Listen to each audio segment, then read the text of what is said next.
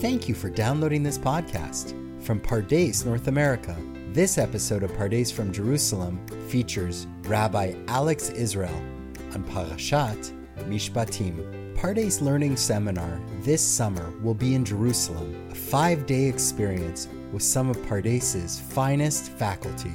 If you've thought about studying with us during the summer, this is your opportunity. For more details, please visit pardes.org.il/seminar. And now, here is Rabbi Alex Israel. Shalom, this is Alex Israel. So this week, Parashat Mishpatim, I would like to discuss a topic which I think relates to our public discourse.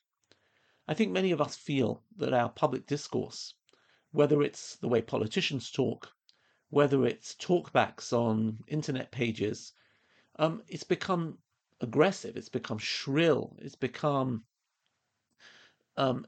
insulting. And we sometimes worry about the way that public discourse has turned. And I would argue that there is a pasuk, there is a verse in this week's parsha, which wants to address the way we talk in the public space. And maybe we're going to slowly unfold the layers of this verse because there's a lot of ambiguity in this verse. So if you bear with me, hopefully we'll be able to develop it. Here we go. The verse is a really short one. It says, chapter 22, verse 27, Elohim lo tekalel, v'nasi ba'amcha lo ta'or. Now generally the way we translate it is, Elohim lo tekalel, don't curse God, v'nasi ba'amcha lo ta'or, and don't curse the president amongst your people. And that seems like a fine translation, but then the question would be this, don't curse God, don't curse the president? What's the relationship between God and a national leader? Nasi, the word Nasi in modern English means a president. In Parashat Vayikra, Nasi is used for the national leader, the person who is the prime minister or the king or whoever it might be. So why would you put these two together? And now we'll get a second surprise, because when you look at the early commentators, the Onkelos, the Ibn Ezra, the Rashbam, they don't interpret the word Elohim to mean God. They don't call it Elokim lo tekalel, but rather Elohim, and they translate it as a judge.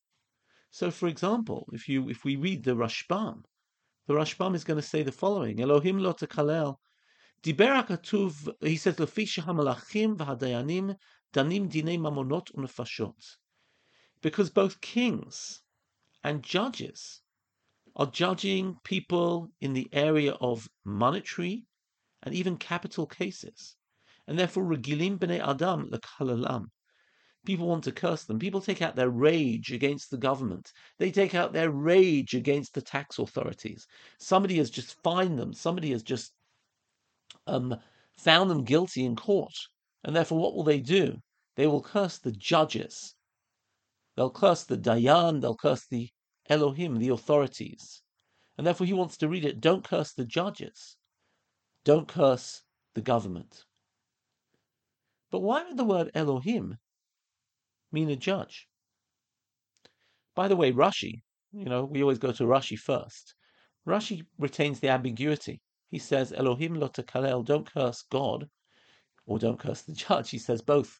It's a warning to Birchat Hashem, it's a warning to cursing God, and also it is a warning about the authorities within society. So what's the connection here? How do we get to this idea that Elohim might mean a judge? So let's go into that word Elohim and what it might mean. Because, of course, the word Elohim is a plural of the word El. And what does the word El mean? Interestingly enough, it seems not limited to the notion of a deity. Sometimes it is. For example, a couple of weeks ago, we had the pasuk, Mi chamocha ba'elim Hashem, right? Who are you amongst the gods? But in truth, the word Elim simply means a force, a power. Of course, in the pagan world, many of the gods were forces of nature. And therefore, Elim means the forces. There's a fascinating verse in chapter 31 of Breshit, where Jacob is running away from Lavan. And God appears to Lavan and tells him not to harm Yaakov. And when Lavan eventually meets Yaakov, he says, Yesh el yadi lasot imcha ra otov. Do I have the power to do you any harm? El simply means power.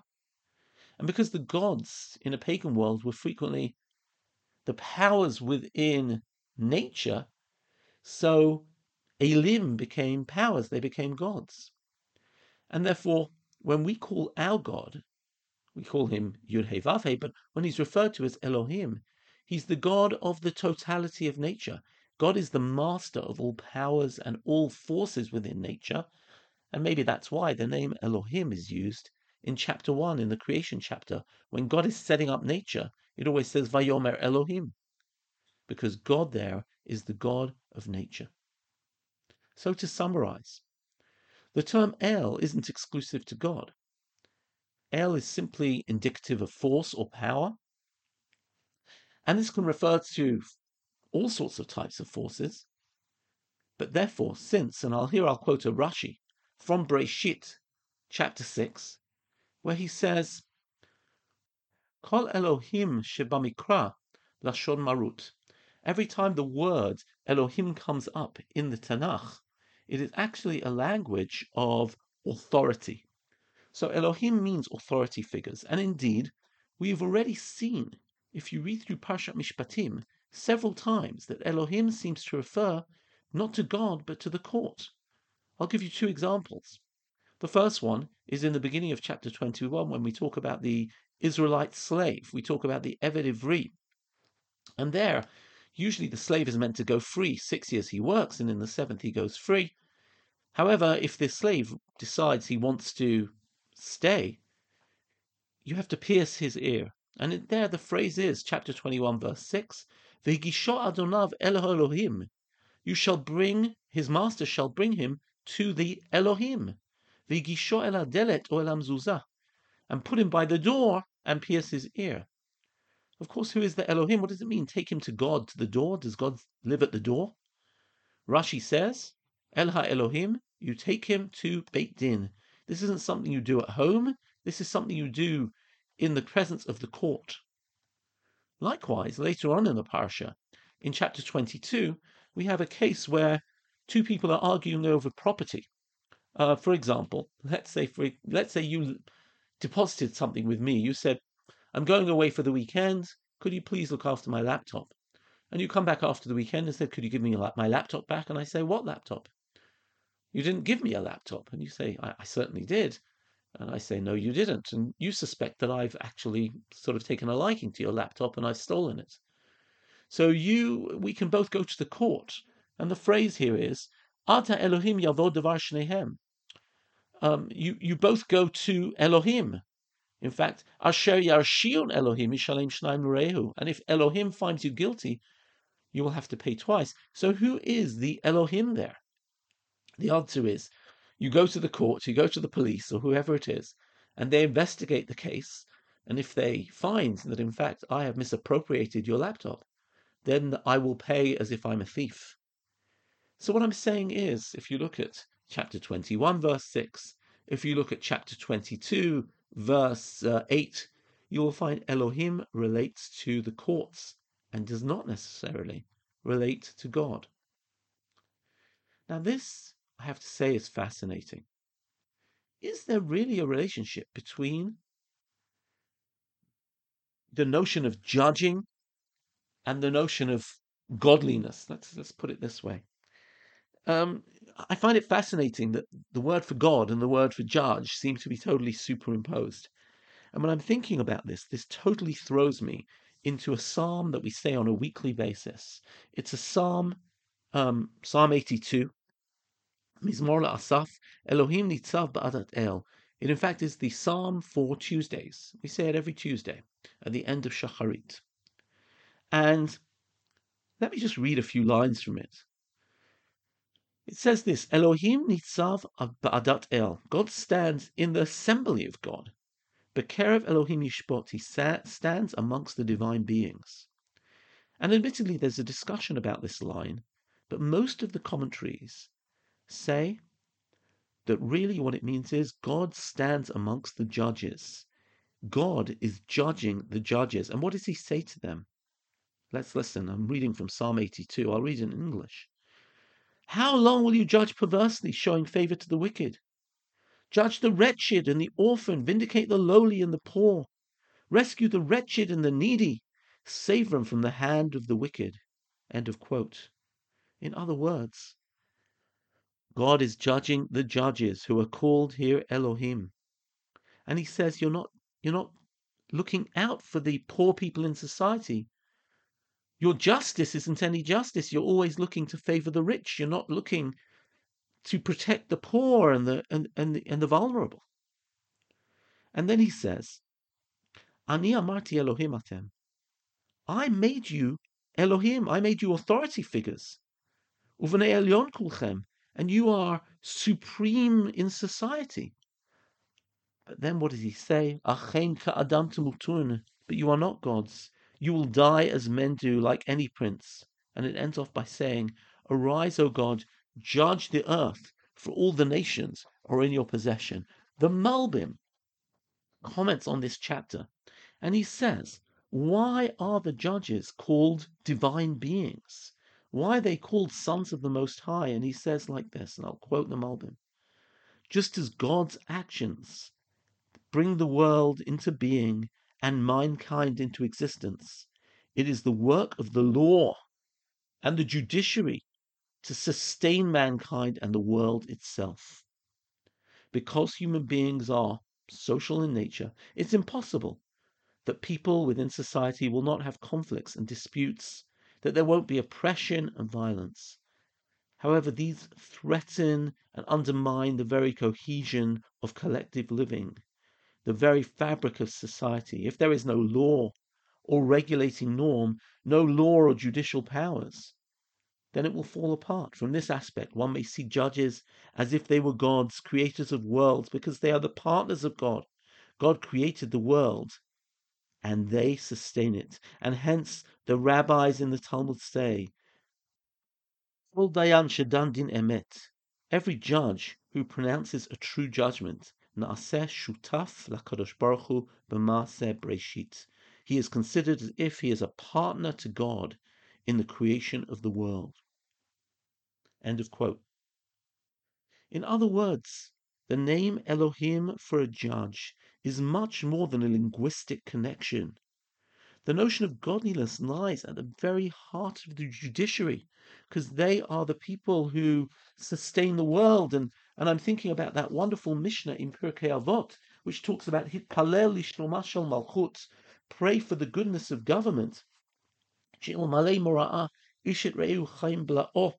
Because if it were not for the fear of it, people would eat each other alive. This is Rabbi Chalina Skan HaKohanim. He's not even talking about a Jewish government here.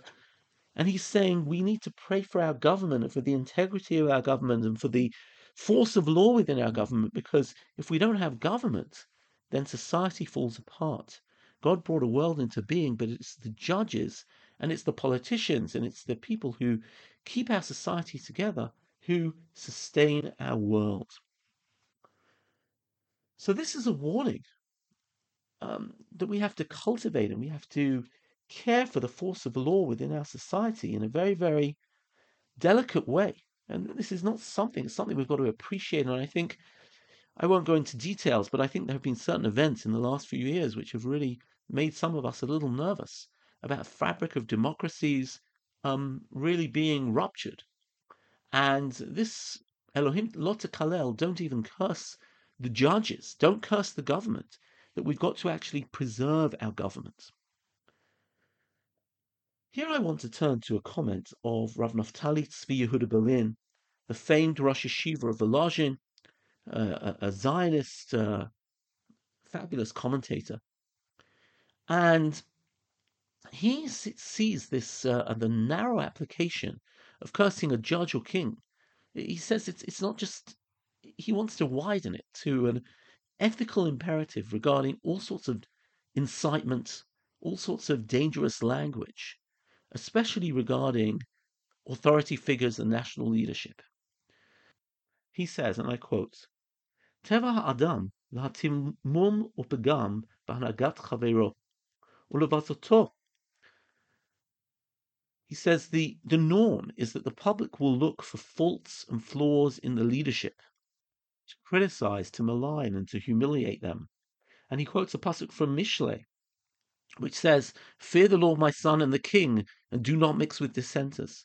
And he continues and says, this refers to people who seek to change the leadership agenda. And here the Torah instructs regarding any person in a position of authority, lo tekalel, don't scorn, don't put them down. People have a tendency to try to bring down any leader who fails to satisfy their own interests.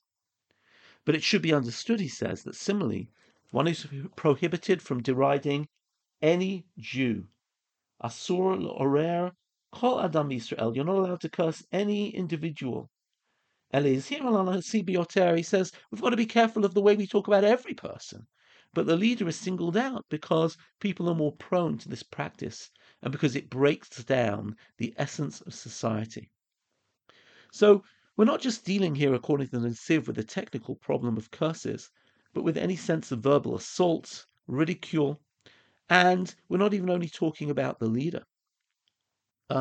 We are talking about any person. We can confront a person, we can challenge their policies, and we can engage in debate, but it shouldn't get personal. Personal attacks are exactly the curse that we're talking about, and that's what ruptures society.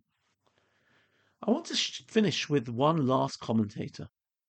I'm talking about Rav David Tzvi Hoffman, the famous German scholar and commentator. And he makes a lovely comment here. He says that the verses which precede this injunction of Elohim lo tekalel v'nasi b'amcha lo ta'or are all talking about the poor and the vulnerable. Kol ger v'yatom al ta'anun. You shall not ill-treat any widow or orphan. If you mistreat them, says God, I will heed their outcry as soon as they cry out to me. My anger shall blaze forth, etc., etc. So the previous verses of talking about money lending to the poor and talking about the poor crying out, people who don't have clothing, etc. And suddenly, in the very next verse, we start talking about the leader, the Nasi. We're talking about judges. And here's what he has to say here.